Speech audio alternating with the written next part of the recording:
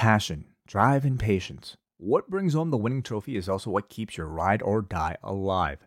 eBay Motors has everything you need to maintain your vehicle and level it up to peak performance. From superchargers, roof racks, exhaust kits, LED lights, and more, whether you're into speed, power, or style, eBay Motors has you covered. With over 122 million parts for your number one ride or die, you'll always find exactly what you're looking for. And with eBay Guaranteed Fit, your part is guaranteed to fit your ride every time or your money back. Because with eBay Motors, you're burning rubber, not cash.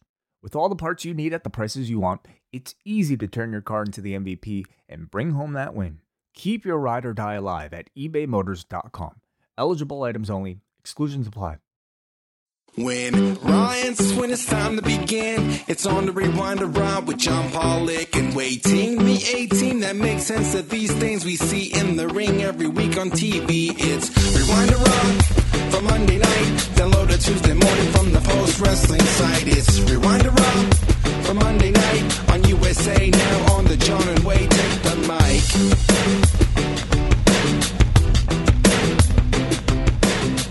Hello, everybody, and welcome to Rewind to Raw, another week here at Post Wrestling. John Pollock here alongside Wei Ting. Hello, Wei. Hey, John, what's going on? I'm admiring these new graphics. They look very, very neat. Oh, thank you very much. Yeah, just a bit of a, updated look on the YouTube here. Always looking to refresh slightly. Let us know what you guys think in the chat room. All right, so admire all the fine work done here by Wei Ting in his off hours. What are your off hours like? What are your calming hours of the day?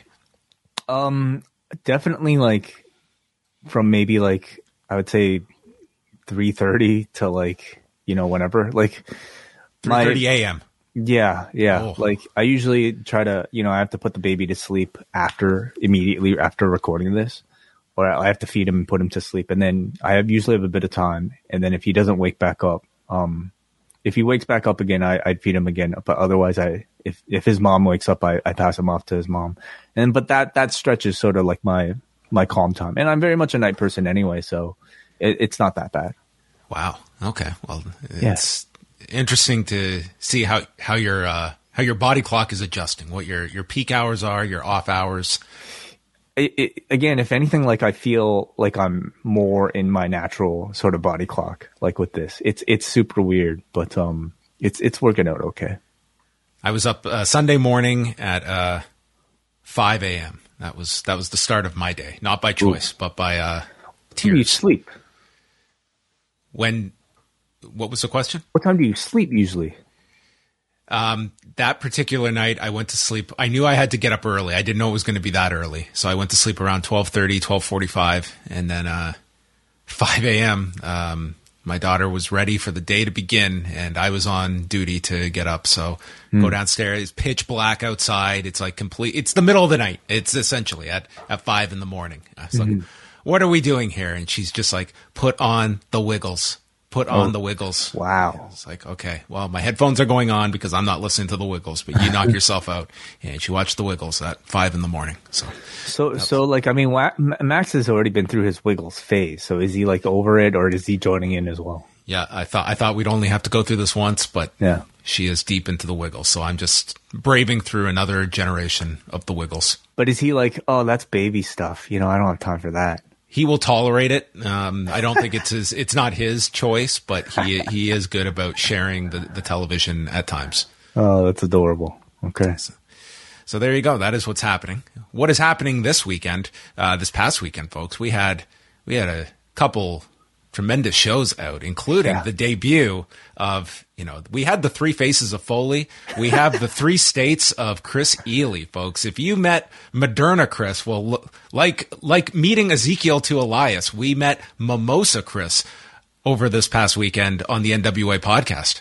Mimosa Chris is something else, honestly. I mean, Chris Ely is always fantastic, but Mimosa Chris comes out, I think typically when the lights flicker, like there's like a red light all of a sudden in the NWA podcast StreamYard, and that's how the the demon erupts. The demon comes out, and you got Mimosa Chris in the midst of some of the worst technical issues that, you know, any podcast on the Post Network has had to endure throughout this broadcast. But the guys made it through. Shout out to Andrew Thompson, who I thought did a great job holding it down, and as well as Nate Milton trying to, you know, keep up with everything. But in spite of all that, I thought they delivered a fantastic 2.5 hour conversation about just the entire month in pro wrestling. If you want to see sheer determination, it was these three that were not going to let anything stop them from completing this show. They had their topics. They were going to get to all their topics. It was quite the undertaking by the three of them, but still a great conversation. To be quite honest, I listened to like the audio version, and it's like it was probably a lot more glaring watching it when someone would disappear, but the audio, like you could tell when someone like was dipping out, but it was not like they had like everything, just everyone freezes and they don't know what to do. It's just like they just kept going, and it was still an enjoyable listen from them. Yeah. There was a little bit of, you know, touching up here and there, but like for the most part, I didn't do a whole lot, and those guys did a great job of just, you know, running the ship. So do check that out, whether in video form or audio form right now in the Post Wrestling feed. Yes. And of course, we have WrestleNomics out on Sunday chatting about a lot of interesting topics, including Amazon's first set of numbers for their Thursday Night Football package, how it could relate to professional wrestling down the road, Logan Paul's involvement, celebrities at large and their role in professional wrestling in the current modern age. And then we have Post Pro Res Sunday night, myself and WH Park going through the New Japan card, the Burning Spirit show they held in Kobe on Sunday, Kaito Kiyomiya winning the GHC championship, Stardom. We chatted All Japan's 50th anniversary, so a big catch up on all things Japanese wrestling. So that is up. And Tuesday, we are going to be dropping this month's Ask Away mailbag show. The thread is open at forum.postwrestling.com, and you have until Tuesday evening to submit your questions for this month. We will get to all of them, all subjects welcome, forum.postwrestling.com, and that will be out for cafe members only on Tuesday night. That is correct. Yeah, actually, live. If you're a double plus, double ice cap, or a special patron of the Patreon, you can actually check that out live tomorrow night at 8 p.m. Eastern. We're actually going to make that one live for all the YouTube members as well. So if you sign up here at video.postwrestling.com, which is our new URL for our YouTube memberships, you can get live access to Ask Away as well, or just wait for the archive. That is a members only video, exclusive to YouTube members as well as the Patreon, of course. Video.postwrestling.com. That has such a nice ring to it. Yeah, it's okay, right? Yeah, it's good. I like it. I agree. Yeah. All right. So that's coming up this week. Other shows to look forward to. All the regular shows. We'll have MCU later, out on Thursday. Rewind to SmackDown, back to its normal time, and the long and winding Royal Road this weekend with WH and Gareth from Grapple. They are going to be chatting a January 1989 match involving the British Bulldogs, fresh off their WWF run against Dean and Joe Malenko. I know. I heard all about the forgotten Malenko brother, Joe. WH was raving about Joe Malenko on Post Pro Res, so I mean, I look forward to hearing him and Gareth talk at length about the forgotten Malenko. All right, so check out all of that. The schedule's up, postwrestling.com, along with all of the latest news, and we'll tackle a couple of topics before we get to tonight's Raw from Edmonton, Alberta. And I want to start off discussing Buddy Matthews, because, we saw on Rampage last week him and Brody King losing to Sting and Darby Allin. And shortly after that, it was Fightful reporting that was sort of designed to write off Buddy Matthews for the time being off of television. This was further a topic of discussion after a house show, an independent show in Rhode Island over the weekend, where Buddy Matthews gave a very similar speech that we heard from Malachi Black not all that long ago, that he is going to have to take some time away, recalibrate, and figure some things out, and adding, this is not goodbye, this is see you later. So that has led to a lot of speculation about what the future is with Buddy Matthews in regards to AEW. He is under contract there, and the Wrestling Observer site has reported that it looks like he does want out of the company, but as of right now, there is no confirmation of such a release being granted. But certainly this is, him and Malachi Black, you have these big question marks next to them, and all Buddy Matthews has really said, he sent out a GIF of Elaine Bennis with the comment "fake" on it, which I always find these the vague responses to this. It's like, you can give your, if something is inaccurate, you can certainly put it forward. But when you just kind of leave something like that, it's like you're only fanning tons of speculation. But that all aside, obviously there is issues going on with Buddy Matthews, and it's an interesting discussion of AEW side of things, of how you handle something like this when you have a performer under contract, and ultimately what Buddy Matthews wants. If he in fact wants out of the company, like what is the role of the promoter in this case, where you do have a deal, and what are the options on the table? Yeah. It continues. We're looking at the what are we doing? What are we talking about here? This is modern communication, John. This is the level of sophistication on these figures and what they are willing to speak about their professional status with a company. Social media is really reduced, I think, to the lowest common reference from our pop culture, but it continues a string of I would say negative press for PR for AEW that I think they've really combated really well with the string of really great shows on TV. But nonetheless, like the internal strife within the company is still, I think, leaves some questions. And the continued, it wasn't that long a year ago when it felt like every single talent that felt slighted by their booking in the WWE wanted in on AEW, and now we're starting to see at least rumors of people wanting out.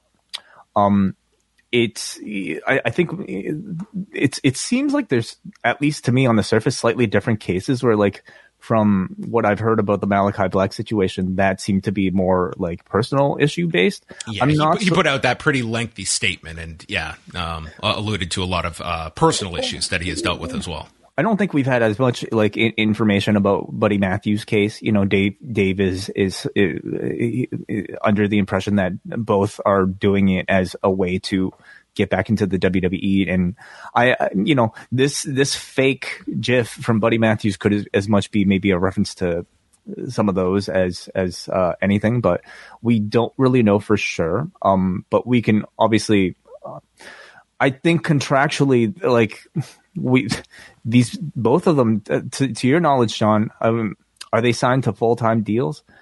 Malachi, I think I mean, Tony Khan flat out noted like the length of Malachi Black's deal was something like 5 years, and I mean, Buddy Matthews like came in February, so it's like these are not like per appearance guys by any stretch. So it's like that's kind of what you're looking at this. And listen, I've in the past looked at it that, especially when it comes to the WWE deals, like here are contracts where you can sign for X amount of years. You're not guaranteed those amount of years. And yet a performer doesn't get the same ability to exit a contract like the company does. The company just has to give you 90 days notice, and it doesn't matter if you've signed a 5-year deal. And they got out of plenty of deals that had lots more term left on them. So it's like a promise of like, hey, we'll try and give you 5 years, but we're not obligated to. So when we've seen performers held to their deals in WWE, it's very much one-sided. Now, AEW, it's a bit of a different case because they have not gone that route when it comes to, they have let contracts run their course, and then they have made a decision on whether they're going to re-sign them or not, with the very, very few exceptions that are in there, like Jimmy Havoc comes to mind. So you have to look at it that way. And if you are AEW, I mean, you can look at it as, okay, do we want someone that doesn't want to be here? Does that do our locker room any good to have people that are not here? With all due respect, like they will move on if a Buddy Matthews moves on. But at the same time, like you've invested in this guy. I wouldn't say he's in a top role, but I wouldn't say he's in a nothing role. Like the House of Black has had a good level of promotion, I would say, within the company. Probably not at they still, to me, could be utilized a bit better, but certainly could have been used a lot worse. So that's to be interpreted by the performer, how he views his treatment in the company. But at the same time, are you just going to send this message that if people want out and they want to go off to WWE, are you setting a precedent that how can you turn down the next guy when you're letting these people go, for instance? Mm-hmm. First of all, thank you, Greg Sputnik, for becoming our latest member here in the Post Wrestling memberships. But just kind of getting back to your point, I find the discourse at the moment pretty interesting because we've been through this sort of conversation, but on the other end with, talents like a Dustin Rhodes or Mustafa Ali, wanting their releases from the WWE for, I think, what they would determine creative reasons. Some getting them and most not, though. Yeah. I'm most curious to see what the public discourse is, because I think moves like this affect AEW and the WWE in ways of positive or negative PR. On the one hand, you don't want to be seen as somebody who, if you're not utilizing somebody like a Buddy Matthews, you don't want to be seen as somebody who's simply hoarding talent and grounding them because, you just don't want them to join the competition. But on the other hand, these are businesses. And if you sign a contract that lasts this long, you should be abiding by the length of the contract. So, given that the sides are kind of different, is the public going to react any differently now that this is talent going from AEW to the WWE? Ultimately, I think if you're Tony Khan, yes, a Buddy Matthews isn't going to make a huge difference, but I think you also don't want to set the precedent of, your talents just wanting, if they want to leave, you let them leave. You have to negotiate, I think, amicable terms that are fair. Business wise for every party involved. And maybe that means, I have no idea what it means. I don't even know what his contract looks like. So I don't even want to begin to speculate there, but I don't think it's very cut and dry, just let him go or keep him, No, it's, it's an interesting, it's always going to be case by case as well. Do you feel, okay, number one, is this someone that more so, is this, a negative sentiment towards AEW, or is this simply the fact that WWE is where he wants to be? And maybe it's somewhere in between. Every case is going to be different. I would say number one is you're trying to find an amicable solution. But I would say if it's at this point where, last week was kind of designed to at least remove him from television for the time being, they've at least reached a point where, I guess that is not something that is going to be remedied easily. But, who is to say that they cannot come to some kind of agreement where they end up coming back, they change circumstances that, makes this more appealing for them. But it's certainly a new and the latest issue that Tony Khan has to address. And I think the more, they just had all of the appointments of their kind of talent relations staff, but that to me is, it's so much of this, it's we are always focused on Tony Khan, and there's obviously the positives of having that one person that where the buck stops with. At the same time, is you want to have those other people that you can lean on that have experience in talent relations and dealing with talents of many different backgrounds and many different experiences in the industry. That there's just continually a lot on Tony Khan's plate. And I would imagine this month has been a sizable amount that he is many, many fires that it seems that he is putting out, and probably ones that we are not aware of as well. And Payne in the chat room informing us that Brody King himself tweeted out a GIF of Leonardo DiCaprio saying, "I'm not leaving." So I'm not fucking leaving. I should correct that. So he's sticking around, it looks like, with Julia Hart as members of the House of Black. That is it. The House of Black remains. Let's talk about ratings from Friday. These were some very notable numbers. We'll start with SmackDown doing 2,535,000 viewers. The number one program on television Friday night, and up 15% from the week prior. 0.63 in 18 to 49, which is up 25% from last week. But what really, this was a show that was boosted by its male viewership. Men 18 to 49 were up 37%. 18 to 34 was up 52%. This was their highest 18 to 34 number of the year. We had talked a bit about 18 to 34 and certain decreases that shows had been seeing. Quite the opposite here for SmackDown this week. And interesting in looking at Brandon Thurston's quarter hours that he put up, that the peak segment was the crossover segment from 9 to 9:15 p.m. where Braun Strowman took on Otis, peaking with over 2.7 million viewers and 913,000 in 18 to 49, which is kind of interesting because it is the quarter before that people that were kind of intrigued by this 923 tease, would have been tuning in if there was a spike there. I do think the White Rabbit tease definitely played a factor in all of this, but also interesting to see like that the Strowman Otis segment did so well as it did. Yeah. I mean, I think when you look at the show as a whole, and what makes this week unique compared to the rest, maybe you look primarily at the White Rabbit stuff, but I just find it so hard to believe that like something that is so like really not made a whole lot of mention of on screen, and that something that takes so much relatively like a high amount of detective work for like your audience. I'm just like, it's just hard for me to believe that like that can directly translate so well to on-screen ratings. But I mean, hey man, what was the CM Punk thing, right? You know, what was like so much. I think Monday and maybe this Friday, if it all continues, will be, you know, continued like data to tell us how exactly well this like White Rabbit stuff is transferring from the internet to TV. But I would say it's still a net positive, and whatever they did, I'm sure they're hoping to replicate this week. Yeah, I mean, it's just it's such a high number that, you know, beyond like what was different about this show, like Roman Reigns was back on the show. You had promoted this tag title match. You know, nothing to me that would suggest a out of the ordinary kind of number. I'm with you. Like, I looked at the White Rabbit stuff as like, it's intriguing, but to me, I never had the sense that it was truly gripping people, that it was going to have this kind of an impact. But certainly you have to look at this number. This was their most watched show since Christmas Day of 2020, which was a show that was greatly enhanced by having an NFL game as a lead-in. So you almost have to throw that number out, because that was not based on the SmackDown itself. It was all the lead-in. So you have to go back to March of 2020, like the second week of the empty arena shows, when they did a larger audience for SmackDown. But just a massive number in 18 to 34, and their male viewership was the key this week that kind of boosted everything up. So what do you think happened in Canada? Dipped.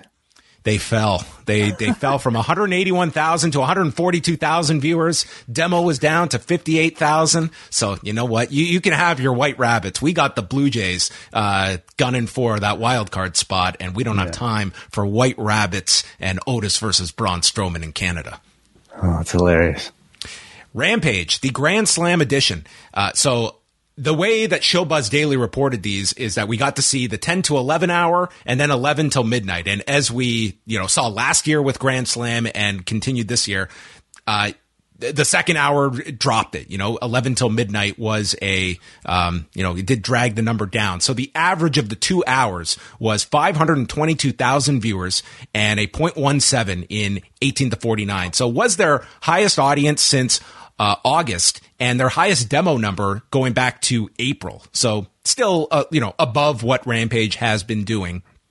And their 18 to 34 audience, also seeing a giant increase. They were up to 70,000 viewers in the demo, doing last week 28,000. So a big increase there. A big jump among males, 18 to 49 as well. So I'd categorize this as a good Rampage number, fifth on cable. So that's a lot higher than Rampage does air most nights. But I will say, like Rampage, it's more suited as a 1 hour show than it is a 2 hour show. Although 11 till midnight, there isn't much doing these comparable numbers either. So even though this dragged down the Rampage number, by cable standards, you know, doing a 0.16 from 11 p.m. till midnight is still a very strong showing at that particular hour on that night. Yeah, certainly. Yeah, I mean, I don't see this experiment really ending anytime soon. Anytime they do a Grand Slam, you know, I don't think 8 matches in 1 hour. On AEW. Well, I mean, if anything, maybe you push it to 3. You know, let's get to the next day. Why don't we? But I think the buzz of the show probably counteracted with like the dip that you saw from 11 to 12. And overall, it seemed like a pretty well received, 2 hours, and it seems like there were a lot of people watching pro wrestling on Friday. Overall. Overall, yeah, this was it was a big number for SmackDown. It was one of Rampage's best numbers in a long time as well. And both saw, big increases in their 18 to 34 audience. So it tells you young males were interested in these shows on Friday night. Added to Wednesday's Dynamite, we already had the announcement that Jon Moxley will take on Juice Robinson in a title eliminator match. And now Chris Jericho will defend the ROH championship for the first time against former ROH champion Bandito. Wow, interesting. The match, I don't know if anyone expected in 2022 to be happening on national television. Well, Chris Jericho and the letters ROH, I don't think anybody really expected to be paired together as well. So, is Jericho going to take the 21-plex? I don't think he's losing. I think they might attempt it. God, that'll be interesting. I mean, it continues this incredible run of Chris Jericho's, is having him match up against the top high flyers of the modern era. So I'm very curious to see. And obviously it'll end with him doing some sort of dishonorable cheating we can expect. But still, I think the content of the match is going to be a continued showcase potentially for 51-year-old Chris Jericho.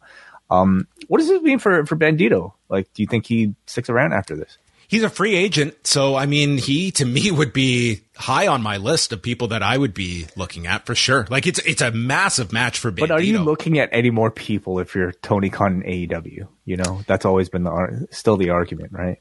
When a Rey Fenix isn't really in a prominent role, do you still bring in a Bandito?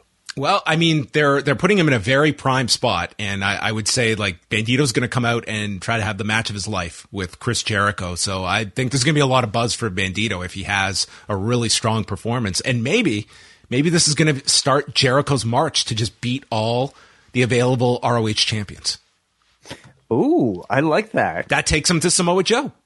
Okay, he could invite Gresham back. Yeah, he could beat Roosh. PCO. PCO, I'm sure would be happy to do it. You've already done Danielson. Punk might not be around. Lethal, Daniels. I mean, there's a lot of former ROH champions, I think. Yeah, could be a little gimmick for Jericho, the greatest ROH champion of all time. I love it. That can be his tagline. This coming weekend, New Japan will be holding its Royal Quest 2 shows from Crystal Palace in London, England. And they put out the full lineups for the shows, which you can go see up on the website. But essentially, some of the main elements. The first night will have Will Ospreay against Shota Umino and FTR defending the IWGP tag titles against Aussie Open. These shows are also going to see the return of Gabriel Kidd, who's been off since June and hasn't wrestled for New Japan since the beginning of the year. The second night, we'll have Tetsuya Naito and Zack Sabre Jr. That was set up at Burning Spirit on Sunday with the winner challenging Will Ospreay for the U.S. title. It's also going to have Jonah against Tomohiro Ishii. And this 10-man tag, FTR, Gabriel Kidd, Shota Umino, and Ricky Knight Jr. against Will Ospreay, Great-O-Khan, Aussie Open, and Gideon Gray, which should be spectacular. The cards look very strong together. You have the Young Guns are going to be part of the shows as well. Now, the news that we had reported earlier today is that Fight TV is not carrying these shows, and New Japan, they are just listing that they are going to air on demand in October. So hopefully they'll be able to turn these around in a reasonable amount of time, because these are definitely cards I think people want to see, and there are stakes attached to them, especially with the Naito Zack Sabre Jr. match. So we will see how fast they can turn them around. Hopefully, within a week, they can get these up on New Japan World, but I don't know what the ETA is on these cards showing up, because an event happens. To me, I always say it's such a small window of buzz that a show has, and then there's a dozen other shows and matches that happen, and you sort of just get lost by the wayside if these aren't showing up immediately for people. And I'm sure the crowds are going to be fantastic these two nights. Do you think it's strictly a production thing? I think it has to be, because if you remember the last Royal Quest show back before the pandemic, it was an awesome show, but the streaming, I remember watching that live. It was the same day as a NXT UK takeover, and the streaming issues were brutal for this. So I'm imagining that they're just... That would be my guess, is just it's like an issue with the venue or their own belief of what they can pull off. But in this day and age, I just don't know if that cuts it with your fan base. That outside of PWG, like what major shows are happening that you can't watch live in some capacity? Like they're few and far between. And these are shows that, if you're a New Japan World subscriber, even like I'm sure there would be people willing to buy these on Fight TV if that was the only option. But these are the two rare options, or two rare instances where you won't be able to stream them live. New Japan did make some other announcements as well. Declaration of Power is going to be happening the following week on October the 10th, and they have added 3 matches. We're going to get Ren Narita's homecoming. He's been on excursion for like 3 years, so his homecoming match will take place on that. A non-title match between Taiji Ishimori and Kushida, and the latest King of Pro Wrestling match will be a Who's Your Daddy match between Shingo Takagi and El Phantasmo, which personally I would love to have seen Edge introduce this tonight with Finn Balor. But instead of saying I quit, the loser will have to proclaim the winner his daddy. Really? Wait, I only add these to the news, these KOPW matches, for your reaction and your interest level. If a Who's Your Daddy match grabs your interest, I don't feel it's enough. But so it is simply just like an I Quit match. Somebody has to grab the microphone. It's a regular match, and the loser has to then get on the microphone and say that you're my daddy. I see. Okay, in English or Japanese? That's a great question. They have not deciphered. Maybe Chris Charlton is going to have to translate. I mean, logically, you think El Phantasmo loses this, but for personally, I would love Shingo Takagi to have to be put in this position to have to announce this man as his daddy. Yeah. Of all the things that somebody can do with the King of Pro Wrestling Championship, this, I would say gift and a curse of a device for New Japan Pro Wrestling. The fact that they chose this is something else. Yeah, that card also has Okada versus Jonah in a rematch from the G1, and Tama Tonga challenging Jay White for the IWGP Heavyweight title. And the last news item is that October 30th, that is Noah's next major card, and it's going to be airing on Abema, and the Keiji Muto farewell tour will continue, and this is going to see Keiji Muto teaming up with Naomichi Marufuji and Yoshiki Uemura to take on Hiroshi Tanahashi, Togi Makabe, and Tomoaki Honma. I think we all know why Honma is going to be part of this. But yes, New Japan sending Tanahashi for the farewell tour. I think it's kind of cool. It's getting some really good buzz. It's one of those events, if it is believed to be a legitimate retirement, that, I think is enough to attract the attention of the entire pro wrestling world. It's not every day somebody with such a long tenured career announces his retirement. So it brings up people from seemingly all promotions around the world joining it.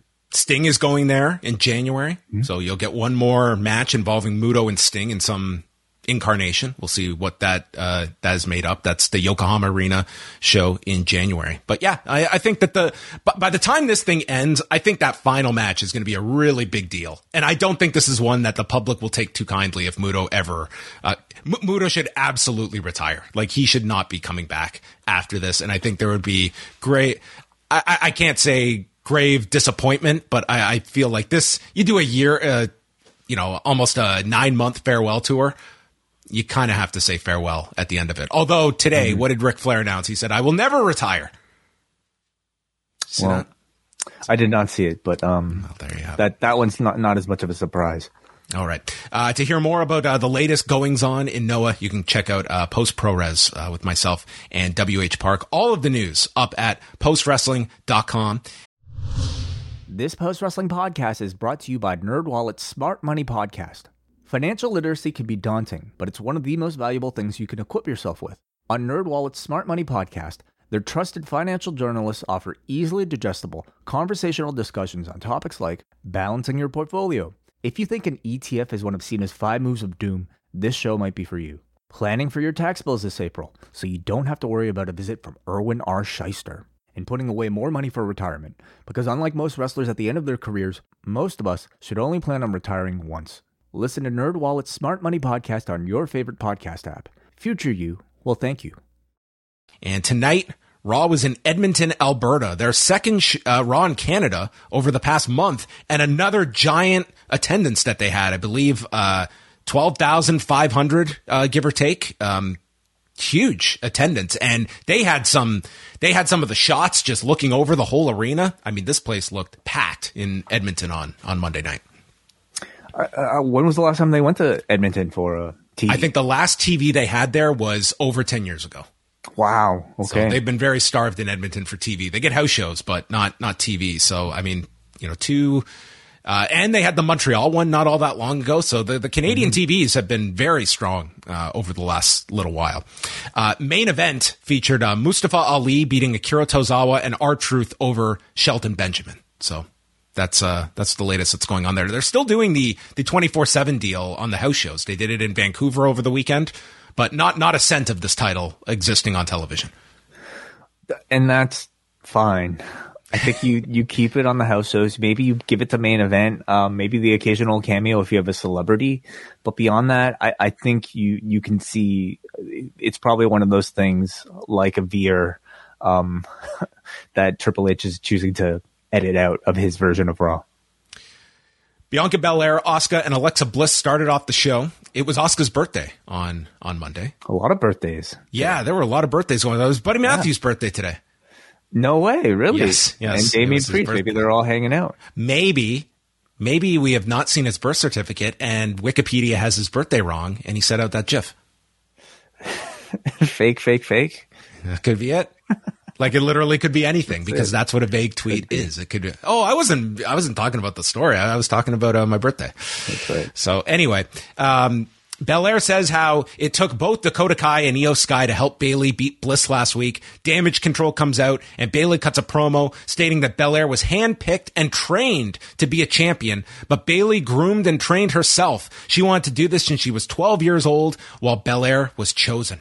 Belair says, nothing has been handed to me, and I've been here showing up and showing out. What have you been doing? Rehabbing? Getting hurt? You weakling? And Bayley mentions how I came back and pinned you for the first time in 300 days. So anything you accomplished over the last year was only because I wasn't here. And Belair pulls out her notebook of dates and reminds her, wait a minute, I headlined WrestleMania last year when you were around, and then we had a feud. Do you remember that? And I KO'd you on top of a ladder at Hell in a Cell. It blew my mind to hear,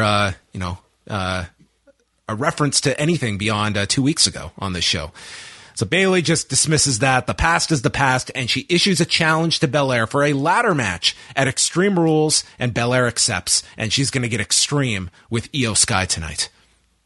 Mm-hmm. Yeah. I enjoyed the verbal exchange between the two. It felt like a bit more substantial than your usual pro wrestling trash talk, with Bayley trying to discredit Bianca's accomplishments and Bianca being scripted to disprove every single point that Bayley had with some facts. And I thought Bianca came out of it looking pretty good, and continue to give you this sort of semblance of this faction warfare between the two, and gave you, in this case, good historical justification for this particular stipulation for Extreme Rules. They showed Solo Sikoa and Sami Zayn arriving for their match there. One thing about this show is that going in, outside of the Omos squash, we knew all the matches in advance, and they all happened. So, anyway, they're trying to change here. Yeah, it's wild what the bar is. They announced things and they delivered them, and we knew what was happening on the 3-hour show we were tuning into. So Bianca Belair versus Io Sky. First of many long matches on this show, because it was pretty much 5 long matches and Omos. That was Raw. Belair is overpowering her at the beginning. They went through a pair of commercial breaks. She goes for the KOD, but Sky avoids it, holding on to the rope.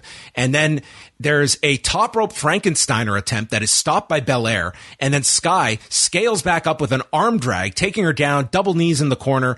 Bayley then shoves her, and Bayley and Kai come from the top. There's a pescado onto Bayley and Kai, and then a handspring by Sky. Belair sidesteps it, lifting her up for the KOD and pinning Io in 18 minutes and 8 seconds. Yeah, long match. But I mean, at least I think the matchups are always strong on paper, and I really enjoyed it. It's a reminder for me though to remember that this is an NXT Io. Meaning, I think the power differential is noticeable, Whereas like if this match had occurred then in NXT or like a direct translation of NXT Io Shirai, I think it would have been maybe, built up a little bit longer. Whereas in this case, it really just kind of felt like Io was, the obstacle for Bianca to get over before getting to Bayley. But the match itself, I thought was a really good TV match. They went a long length, but I thought they managed to captivate for the entire duration. And it ended up being a strong showcase for Bianca. Yeah, the focus was Bianca. Like, she took a lot of the match, but, it was a fine match that they had. No complaints about it. And you are building to the bigger match with Bayley. So that was sort of just get her a notable win here over Io Sky. And Kevin Patrick notes the momentum that Belair has going into Extreme Rules. And then he welcomes in Rey Mysterio in his Bret Hart shirt. And Rey says, Kevin, you're a father. There's no feeling like holding a newborn and supporting them no matter what path they go down. I will not fight my son. But last week when he had that chair, I had to ask myself, what happened to the kid that I raised? And I know that deep down, that's not Dominic. He's being manipulated by Rhea Ripley. And I've had my fair share of battles with Seth freaking Rollins, but I'm not going to show any mercy for Seth. Yes, fair share of battles, which is code for the man ripped out my goddamn eye. I would not be. I've had my fair share of battles with Seth freaking Rollins. He was very calm for a man that literally ripped his eye out. And then vomited after watching my eye roll across as Samoa Joe just quietly noted, it's out. He could have said that. He could have said all that. They just didn't have that much TV time. It was very notable that they constantly referred to like their history together, but they were not addressing the eye at all. Yeah. That's off limits. That was a different era. Yeah. Yep. The Miz has his team of security, the Miz Force, and he's offering them up to $1 million, a cameo in a future Marine film, and gift cards to basically take care of Dexter Lumis tonight. And that would be their task that they would fail miserably in. I quite like the Miz Force, actually. I was kind of disappointed. I'm assuming they were Edmonton's finest here, finest indie wrestlers, but they always pick like the geekiest looking guys. And like, if you're chosen for one of these, I don't know if you look at it as like, like a badge of honor or not, because, hey, even MJF had to start off making, working security. You're right. But I thought the Miz was actually pretty funny here, introducing all the little prizes, including gift cards that are going to be accepted at most department stores, and a pre-owned vehicle even. Yeah, gift cards are just. Have you ever read about like the stats about how some of these companies, like the amount they make of gift cards that never get properly redeemed? Oh yeah, absolutely. It's quite the gimmick. Whoever came up with that one. It's hard to even keep track. Like, we were given a lot of gift cards actually, like with the baby, and so it's so easy to lose track. Like, we had to make a spreadsheet to just like make sure, we have this much left in this, Oh, I have a stack literally of cards, and God knows how much money is on them. Yeah, it's just silly. And now, like, some of them, they can expire. I was like, how does that work? How can money expire? This is money on a card. It should be illegal for a gift card to expire. It should really grow. I mean, come on. It should grow with inflation, I think. Yeah, they should be selling bonds. They should be paying. I should be getting interest on these cards. Yes. The opposite. Rollins comes out for his match. He says this should be for the U.S. title, but Riddle cost him. He's going to finish it at the Fight Pit because Seth has an Einstein-level acumen for the fight game. And didn't have an Einstein-level acumen for that Fiend program. But beyond that, I mean, I guess he has a good track. That was before he was freaking, though. That's right. He says that Riddle will be flat on his back by the end of Extreme Rules, and I will be the king of the Fight Pit. And he's going to give Rey a beating that he's too much of a coward to give to his own son. That's quite the insult. You're too much of a coward to beat up your son. That's kind of the story. I guess so. Seth Rollins and Rey Mysterio. 18 minutes that they go here. So the first commercial sees Dominic walk out, and this is where the QR code flashes on the screen. And Wade, did you dive deep into this video? I spent way too much time trying to figure all this stuff out. This is becoming a bit of a distraction for me. Very much so. Like, we got to interrupt these like match reviews. I'm already late starting these shows as it is, and then I got to deep dive into all of this. But I think we got most of the Easter eggs that populated this particular episode. So this is a QR code that led to another video, of course, this week, and the video basically flashed a collage of former WWE wrestlers and clips from WWE. Collaging the words "Who killed the world," and then another collage spelling out "Feed your head." And at the end, it flashed a number 40701, which some people interpreted as a zip code. And this is when the Googling begins. Googling 40701 takes you to Corbin, Kentucky. And one of the first results seems to be a hotel called Baymont by Wyndham Corbin. I mean, that could be one of the things. There's also a White Rabbit Records that is located in Corbin, Kentucky. There are also coordinates that are shown along the bottom of the screen in this video, and they direct us to the location of Giant Pink Rabbit, which is a very weird man-made landmark in Italian in an Italian mountain, essentially. Actually, I'll even bring it up here on the screen. What about April 7th, 2001? What would that mean? April 7th, 2001. Yeah, you know what? You got to look that up. I don't have the time to do that right now on air. It was a Saturday. Oh, wow. Damn. Who's the supernatural one here? Anyway, so it directs us to this very freaky looking giant pink rabbit. I think the freakiest thing, though, and I'm not freaked out by the fact that like somebody actually or I'm not freaked out by the fact that WWE or Wyndham Rotunda themselves devised this. I'm freaked out by the person who decided to look up the HTML source code of said video, and they were able to uncover the words that were hidden inside this source code. This level of discussion, sorry, but you describing this is where I can't fathom this many people spiking the SmackDown number that are diving into source code, but nonetheless. There is a hidden message in the source code that reads, "No man is ever truly good. No man is ever truly evil." And of course, wrestling fans were quick to realize that these are also the first words of Aleister Black's WWE theme song. So they're very cleverly throwing in little teases out there.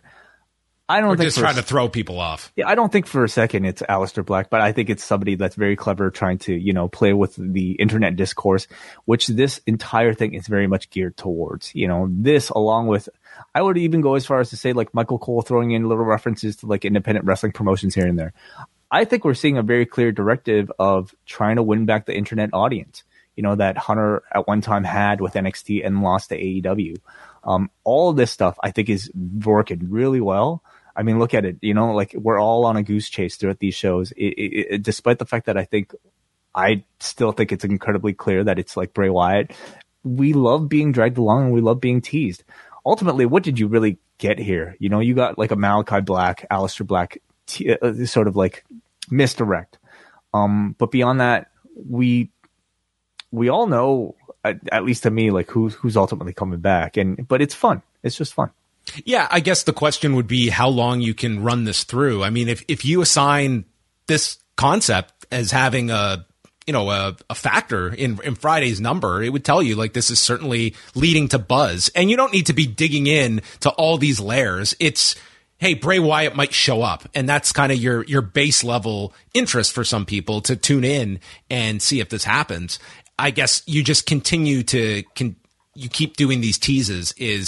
Are people just going to get a little tired until the payoff comes? Like how long you can keep dragging this out and if we're just talking sending about, people from show to show? If we're talking about like a Lacey Evans level type of dragging out, or a Veer Mahan is coming to Raw level of dragging out, yeah, eventually people will get tired. Something tells me that they're a lot more careful. At least I hope they're a lot more careful than this.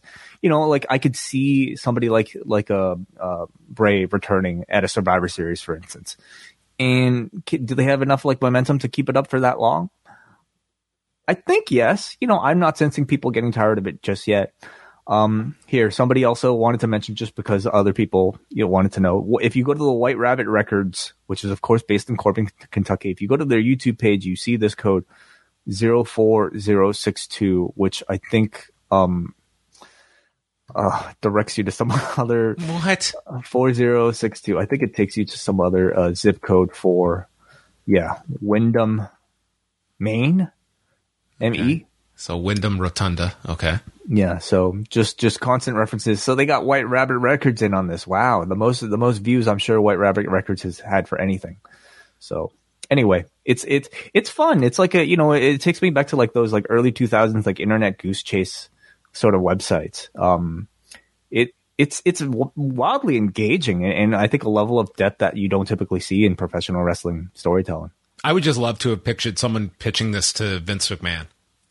And the guy who like thought people aren't going to remember stuff that happened 3 weeks ago, and tell him about QR codes and source code and hidden lyrics and source code. Yeah, he's still trying to figure out what a QR code is, I'm sure. So back to the match here. Rollins, so Dominic is sitting ringside, and Rollins fist bumps him. And if you noticed, when Seth turned, Dominic looked really angry, but then when Seth looked back, he smiled at him. So that was something very subtle. Seth goes for the three amigos, and then Ray stops it. This turns into a really good match. Rollins catches him with a buckle bomb and then a Falcon Arrow, and Ray comes back, and as he's attacking Rollins, the crowd starts chanting, "Dom is useless."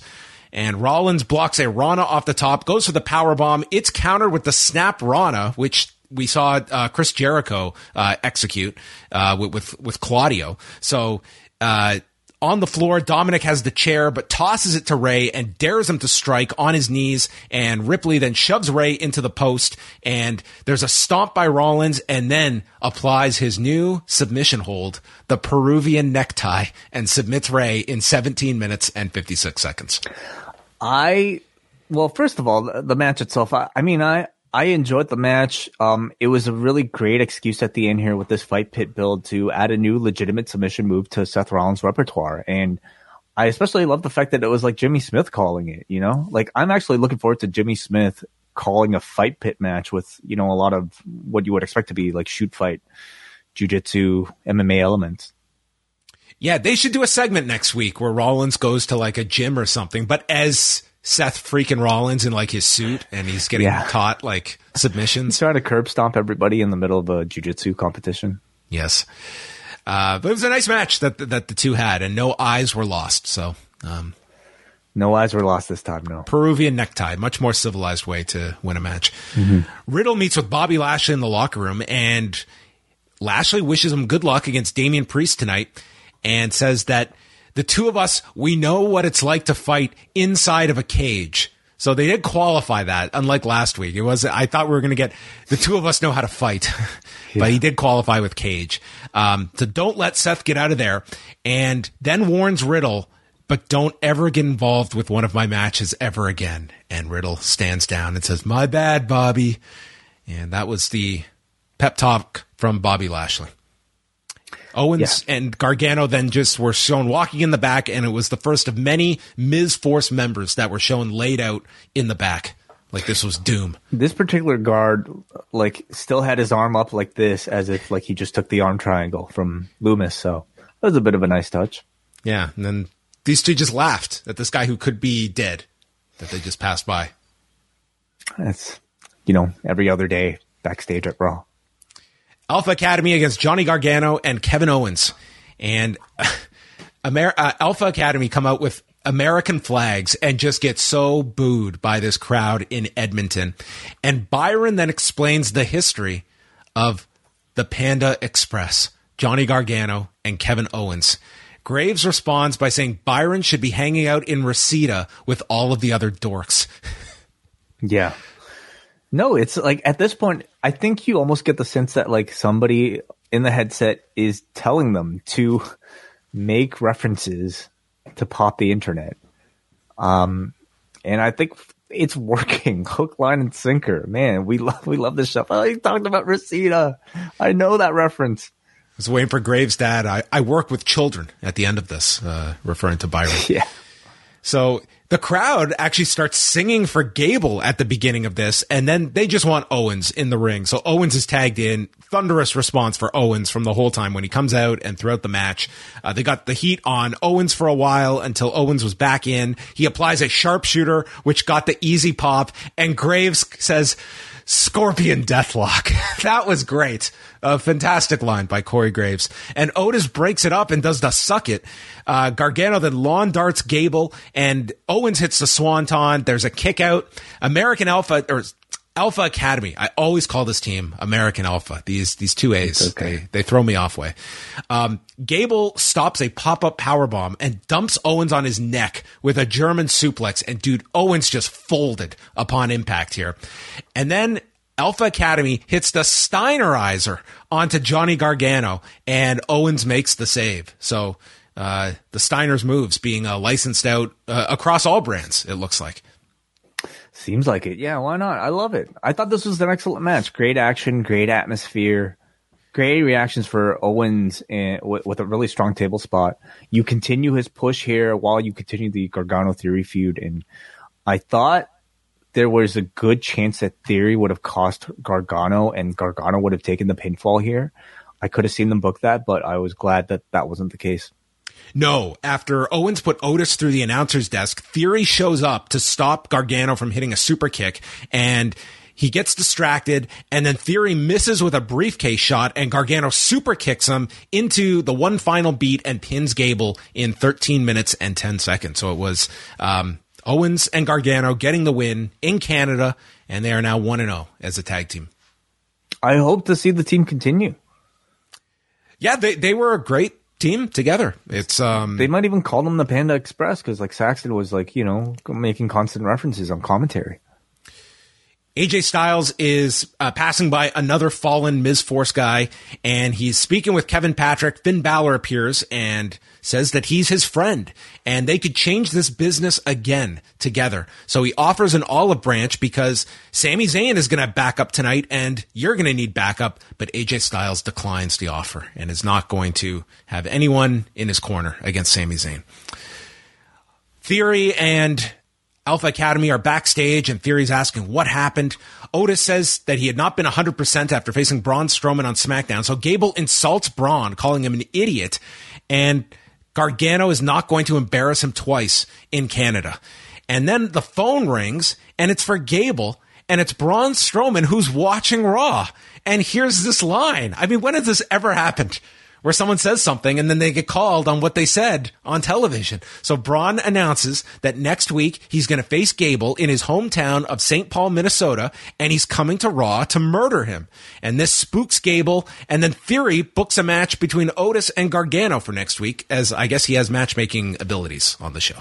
Things move fast, you know. Cell reception is fast as well for Braun Strowman. Yeah, so there was no delay on Braun Strowman's feed. He's got Theory on speed dial. Yeah, I like the fact that he didn't call Gable. He called Theory. He probably doesn't have Gable's phone number. Yeah, but I guess he has Theory's number. Yeah. Omos took on Joey Gibson and Craig Lester. He murdered one of these guys with a boot on the floor. Splash, tree slams to both, and he won in 1:35. And then he continues the attack and stacks both men on the desk, and then Omos just roars on top of it, and they push him as the Giant of Raw. And MVP during the match, he was asked on commentary about Braun Strowman, and he just moves on. So dare I say that we are building, and maybe Friday's SmackDown certainly tells you that putting the monsters in the ring together, if built up, it will attract interest. And maybe that's the most benefit you can get out of Omos, is building him up for one big match with Braun Strowman that goes a couple minutes. Yeah. Seems to be like, you know, we're heading to with both of these guys. Maybe that's a Saudi Arabia match. Yeah. Okay, it's possible. I wonder how long of a match that could be. You know, 5 minutes. Yeah, and maybe you don't need more than that. You know, just have the two of them like do crazy like power spots with each other, and then just, you know, have a big kaiju battle between the two of them. But I think it's a decent use of Omos. I also wonder, like, is that it for Omos after this? If he gets soundly beat by Braun Strowman, it kind of reduces him. Like, he is no longer the monster on the roster. I don't know how, like, you really have to start to rethink, like, just what you want to get out of this guy that has now been on the main roster for 2 years at this point.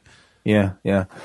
So maybe it's the type of match that'll get both of them over, and there will still be life for Omos after this. Maybe they'll work it into a trilogy or an Iron Man match of some sort in the future. But I thought this was a very entertaining little, handicap squash. Just the man ragdolling these poor Western Canadians. Good intensity, and we'll wait to see what that Braun Strowman match might look like.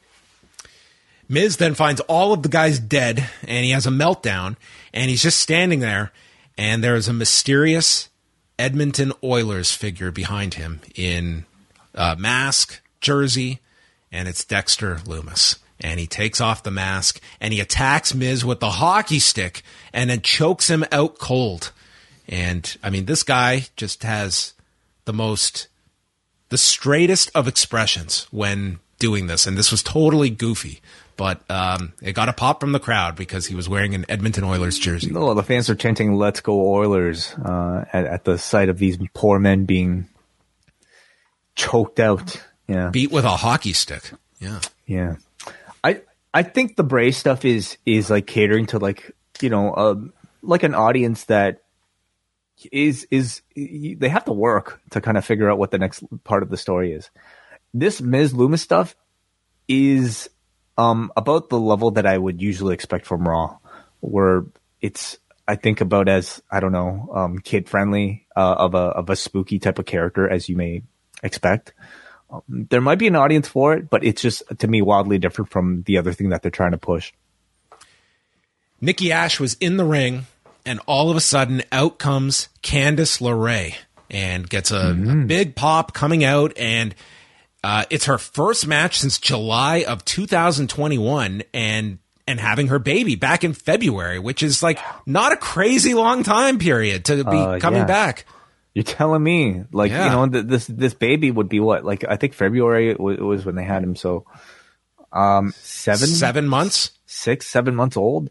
Like to go through, like, I'm trying to imagine me like even going out for a jog at 6 months. Okay. And I'd be quite proud of myself. Like, this person getting into this sort of shape and coming onto national TV to, like, what looks to be continuing her career. I mean, man, with your husband too, like with both on the road each week. Yeah, and I think Gargano said that. Oh, okay, I was actually training. Like, they were training together in the lead up to this. But still, geez, like the travel. Like, is the baby coming along with them? What a nightmare! I don't even want to go to the mall with my baby. Are you kidding me? You wouldn't get one of those big tour buses and cross the country.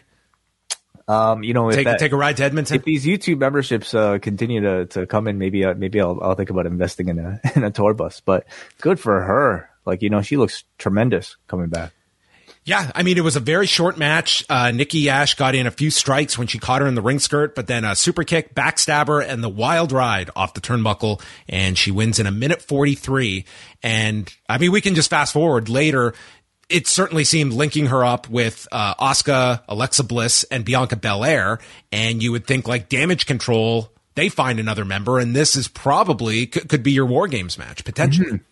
And does that mean we're strictly keeping, the female War Games at least to Raw rather than mixing and matching, people on SmackDown?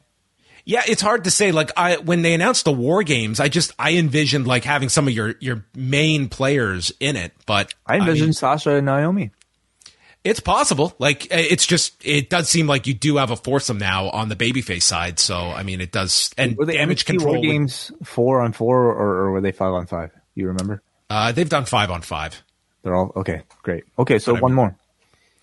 Yeah. But no, I'm really happy to see Candice in the mix. Like the show right now needs women who are veterans who can wrestle, and you see every combination you've had right now of Damage Control versus Bianca Belair, Asuka, and Alexa Bliss, and every combination has made for good TV. Good like 18-minute long matches that you could put on TV, and you need people at that level rather than people that are relatively new and inexperienced. The last ones were 4-on-4. So, okay. I mean, you're not tied to these numbers. It can be whatever makes sense, but 4-on-4, you at least have that option now. Then we had a video package on Logan Paul, and then the Judgment Day is in the back, and Kevin Patrick asks, Damian Priest, are you going to take it easy on your former friend Riddle? And Rhea Ripley rightly called this a dumbass question. And Priest is like, no, he's my former friend. This is my family. And all Riddle is doing is running his brain into the clouds. He thinks he's back in the UFC. Well, let me tell you, you're not a Viper, you're not a cage fighter, and you're not my friend anymore. Ouch. You're supposed to be my friend. Yeah. I thought, like, I don't know if this has been a really gradual change, but, like, you know, Priest here sounded like a real person. And I just remember, like, maybe 2 months ago when he was still deep in Judgment Day speak. Like, wait, Damian or Priest? Exactly. Throughout this man's poor entire, like, you know, half year plus was like, he just felt like, you know, some terrible, someone's like terrible idea of what a comic book character should be. And here he actually sounded like a real person. And yeah, I'm happy to see.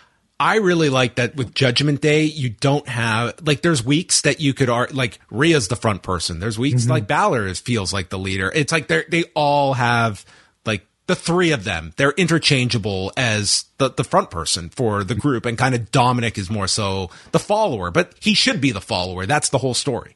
So I kind of like that. Totally agreed. Yeah. And they each almost, well, more so like Balor seems to have two programs going on, but like, you know, Dominic and Rhea have a really strong thing with Rey Mysterio. And I imagine everything will kind of mix together, but Judgment Day is doing really well right now. A big turnaround for this group that was absolutely flailing. And then they ran a promo for the October 10th Raw that's going to be built up as the season premiere of Raw, built around a DX 25th anniversary. 25, wow. Dude. Quarter of a century of Degeneration X. Wow. Yes. Do you remember on the season premiere of Raw in 1997 when DX started? They were honoring, you know, the great acts of 1972. Yeah, I don't know what it is, man. Have we just like has the world just stopped moving since like 1997? Is that it? In pro wrestling, for some people, it has not left the Attitude Era. God, it is. We are still living it. Like, it's crazy to me. I try and imagine myself when I was 13, if so much of the celebration and all of that, it was so focused around a period that I never lived through, that I don't have the connection to. True, but it's sort of an unfair like comparison, because like I equate, you know, like there acts like Hogan, perhaps like The Rock and Steve Austin and even DX that are like that kind of break through the time barrier and kind of become your company's franchise characters and properties throughout. Like a Spider-Man and Captain America were invented way back, but they still continue to get refreshed and renewed for ongoing generations. But think about like like us in that age, like Bruno wasn't presented like that, and because he wasn't as big of a international star as a Hogan or a DX even.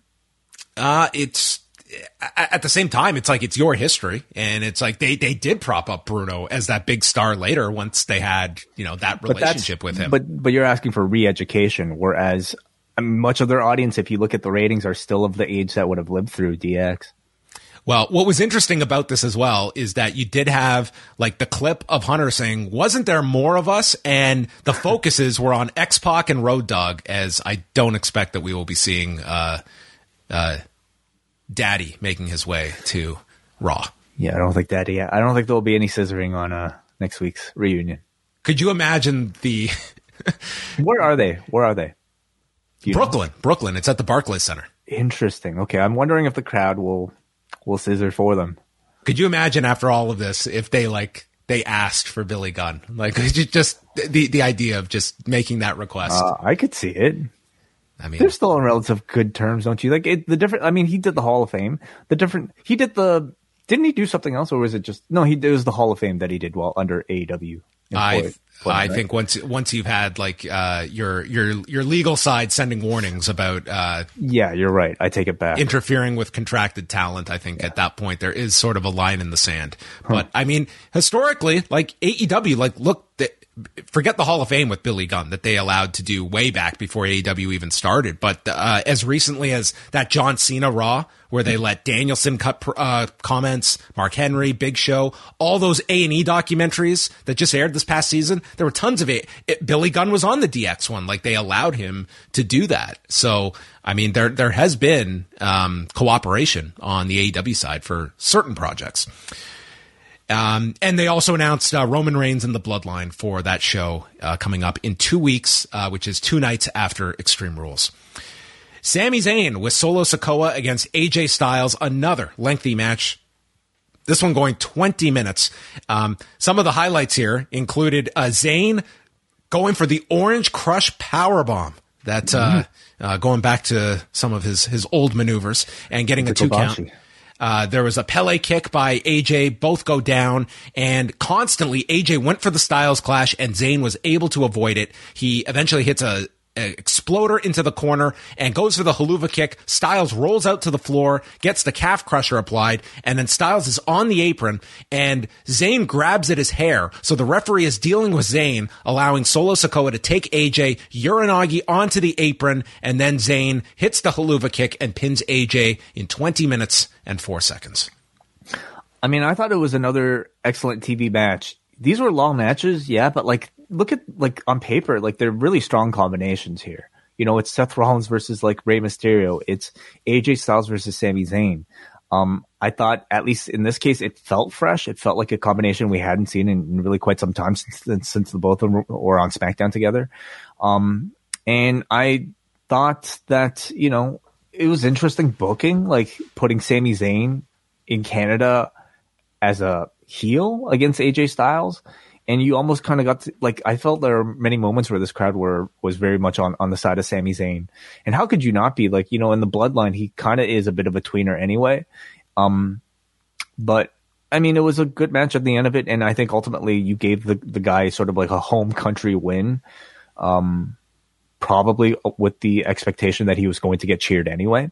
And maybe they thought it would be a nice last minute boost over the weekend to put Sami Zayn on the show in Canada. Like, that might have been the thinking, what it came down to. I would say by the third hour, like, I agree, like, the wrestling was very good on this show. I did feel like during the body of the matches, you could certainly see this crowd come down during some of these matches. Like, they got into moments, but you know, you are feeling it by that third hour. And this was a very heavy in-ring content show, but a very good match here between Zayn and AJ. I might also be like a poor judge because I zipped through the commercials and most of the entrances, so maybe it's not fair for me to say. So with AJ laying there, the Judgment Day comes out and Balor says that AJ deserves better and asks him once again to join the group. AJ stands up. He's offered the too sweet, but instead gives Balor the middle finger. So they beat down AJ, put a chair around his neck, but Balor holds up and doesn't break the man's neck. Very kind of him, reminding AJ that I'm your friend. Friends don't do that. Friends don't break each other's vertebrae. So that's a good lesson for all people out there. So are we expecting AJ to join in on this Edge Rey Mysterio thing? I thought this was the segment that would lead to Edge returning. We would get Edge later in the night, but not in a tag scenario. So yeah, you kind of have AJ intertwined into this to be, and like there's certainly, you have now like Edge, Rey, AJ sort of linked in a roundabout way. In a trios against, you know, obviously Finn, you have Priest and Dominic on the other side. So maybe we'll start to see those programs and those little matches between the few of them. But I like it. It gives everybody a bit of direction, and again, like, makes Judgment Day feel like a big deal. Obviously, you have Edge and AJ, you know, who were entangled in a long feud themselves over the summer.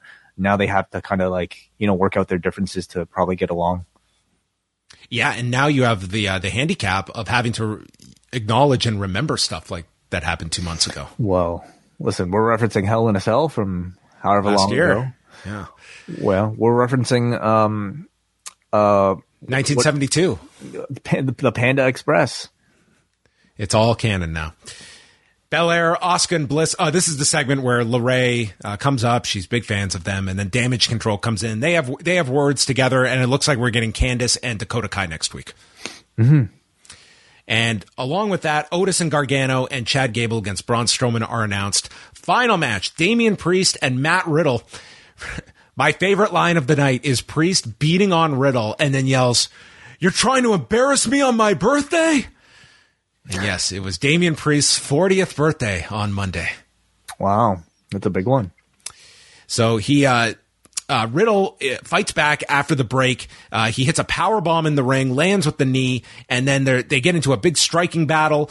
Riddle with the counter executes Bro Derek for a 2 count, and then Rhea distracts Riddle, big lariat from Priest, and then an elevated flatliner. Riddle kicks out of that. South of Heaven is blocked. The RKO gets stopped, and then a flying knee lands on Priest. He calls for the RKO, but Balor gets up on the apron, and there is a counter sequence with Riddle using a spladle to cover Damian Priest and cradle him in 19 minutes and 23 seconds. They follow up with an attack on Riddle, and this is where Edge makes his big return after 2-3 weeks. He is back. Big pop. He clears the ring, and then he challenges Finn Balor to a Who's Your Daddy match at Extreme Rules. I wasn't expecting it, I can't wait to see who says who's your daddy. Yeah. You're my daddy, Edge. And give it to me. Yeah. Another lovely match, I thought, on Raw here. With a great finish here, with a very unique cradle coming out of that inverted fireman's carry. As you would expect, I think, from two people who were training partners, who know each other very well, very physical style, and good match to end the show. A very heavy wrestling heavy show. Did either take it easy on the other? I don't think so. That's a dumb question, John. That's a dumbass. They're not friends. Yeah. Former friends. Yeah, that was Raw. I mean, it was like, if you're into lots of wrestling, this show had a lot for you. Big surprise, I guess, with Candice LeRae debuting as well, and keeping that one quiet. And then they had, the angle with Edge that you knew was coming. He's been part of the advertising for Extreme Rules. It is interesting to look at this Extreme Rules show. It's a Roman Reigns-less event. And to me, it's like the main event that feels like they are pushing is Liv Morgan and Ronda Rousey. Yeah. And what else we got? The Bayley Fight Pit versus Belair. The I Quit match, the ladder match. They have a ton of stipulation matches on this. Yeah. I think the biggest mainstream name on the show, I suppose you could say, is Ronda Rousey. It is for a title, but I don't see it ending. I don't see it being a strong enough match to end the show. So, even though the marketing might be around Ronda, I don't necessarily see it being like the show closer. What about the men's? What have we got? For Matt Riddle and Seth Rollins in the Fight Pit. I don't know if they would end with the pit match. Drew McIntyre and Karrion Kross in a strap match. Bianca and Bayley, the ladder match, and Edge and Balor in the I Quit match. I guess you could go with Edge and Balor to close the show. That's possible.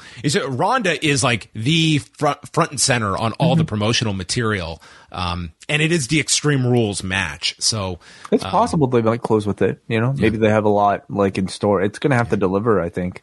Yeah. Look at all their following. Like it's just all stipulations on the show. It's also the third match technically in their sort of rivalry. The only woman on the planet to beat Ronda Rousey twice. Yeah. So I think seems like it's a card. Well, what do you think? How would you grade the card thus far, John? Extreme Rules. I think Edge and Balor is going to be excellent. Riddle and Rollins, it will certainly. I feel like they'll do well in the Fight Pit, like getting that concept across. It's, if you saw the NXT version, it was. I think it got over pretty well, so I'm high on that one. Drew McIntyre and Karrion Kross will be an interesting match to see. It's a very important match for Kross. That one's more of a question mark. Belair and Bayley. I'm kind of really zoned out of ladder matches at this point. I just feel they happen so frequently. It's very hard for me to really, unless you are really reinventing the wheel. And at this point, I don't want to see people up the risk quotient in a ladder match, especially someone coming back from such a serious knee injury. And now you're in a ladder match, but, I'm sure they'll have a very good match together. It'll be a very good card. Like these cards are being put together with the idea of match quality. And Liv and Ronda, though, that's hardly a slam dunk. They've had the SummerSlam match was a big disappointment. Mm-hmm. I can also see like title change coming out of that match, just because it's been twice, or at least it's been already one real significant match where Liv beat Ronda. So maybe they feel like, ending the show with the title change will be big enough for this level of show. But yeah, hype is certainly, feels more like a B-level show this time around. Okay, let's go to feedback at forum.postwrestling.com. And we will also take any super chats if you have them. Yeah, that's right. And let's go to our first super chat of the day. And this comes to us from Maya World, who says, K-Quick beat Groom on Jacked on April the 7th, 2001. 4701. It's the effing truth. There we go. In case you're wondering, John. Case closed. We've solved it. Our truth behind all of this. Thank you very much for the support, Maya. We got a guy named JJ who sends $10 who says, I'm here for anything with Sami Zayn and the Bloodline, and of course for John and Wei. All right. Well, you got all of that on this particular review. So thank you for the support. Thank you very much, JJ. Also wanted to give a shout out to Nicholas Castano, our latest YouTube member, along with our first member today, Mark Greg Sputnik. Sorry, that logo, the logo next to the name, it looks like they've been banned. Like that, it looks like a block sign. Oh, really? No, it means they're members. Well, also, shout out to a member in the room right now, Dickie Bird, who I believe is actually in Toronto after having quite the journey from New York through border services, and now in our great country. You know what? No one ever says, hey, let me tell you this awesome story about my perfect travel that had no problems. Yeah. It's all great fodder for a podcast, so I would suggest you start one up right now, Dickie Bird, so you can tell it. Let's go to the forum, and we'll start off with her niece from New York City. The Dexter Miz storyline has gone 3 weeks too long. What exactly is the end game here? Yeah, it was cool to see how he would pop up, but now it's just whatever. I'm thinking like potentially Extreme Rules. It's like if there was going to be a cinematic match, this is it, or some wacky idea. We haven't really seen cinematic matches since the pandemic, John. Like them playing a video that lasts 10 minutes for a live audience. Maybe something in the spirit of it. Like just something like, I just can't see this being a straight up match, even with like what's your stipulation? Like a body bag match? Like I don't even know what this leads to unless it's something really well, what's the latest thing that, like Stephanie wants the brand to promote? Is there another zombie movie coming out? It seems like it would be perfect for that. Maybe they'll go to a SEC game and they will have a battle over custom made championship belts from the different teams. They could do that. Right. Yeah, they could. I also feel like the show is like the card is already pretty full, is it not? Like we have 5 matches at least. 5? Yeah. I mean, some of these matches are going to get some time. Isn't that usually the amount you get for a B-level show, like in the WWE these days? They might throw one or two more in there potentially. I'm not clamoring for it. Like this feud doesn't do a whole lot for me. Then not the pop WWE was hoping for with Candice. I mean, it wasn't Johnny Gargano level last month in Toronto, but it was like I would say a notable reaction that she got. It wasn't huge. I would also question like where Candice would have like received a big reaction. Like I'm trying to think, like where would she have received possibly bigger? Maybe Reseda. I don't know if Raw's going to Reseda to the Globe Theater. I thought it was big enough, and more importantly, I felt like it was a move more so like just to kind of spike the internet's attention, and they'll continue to push her, and I think they'll make her like this is essentially her introduction to a main roster audience. Yeah, so I mean, it's fine. Yeah, it's going to be awkward to have the DX reunion with no Billy Gunn. Will it really? But they did cut him. I guess, out of all the videos they showed to promote it. Nothing makes Corey happier than correcting Jimmy Smith. Okay. Maybe.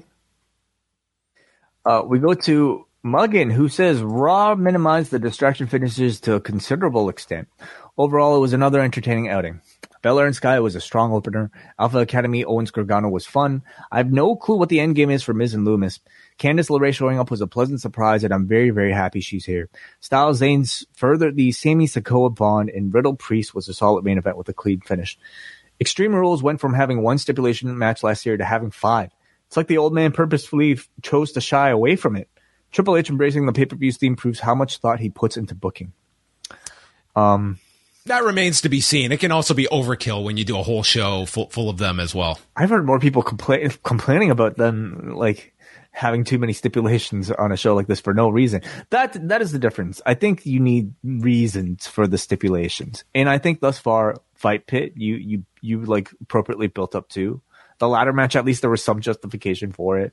Kind of. It was just pick a stipulation. I mean, I don't know if a ladder really ties everything together, but sure. Well, they at least referenced the last time she used the ladder in the Hell in a Cell, right? And then, Liv and Ronda, they're at least telling a whole, like, hey, is Liv extreme enough type of storyline?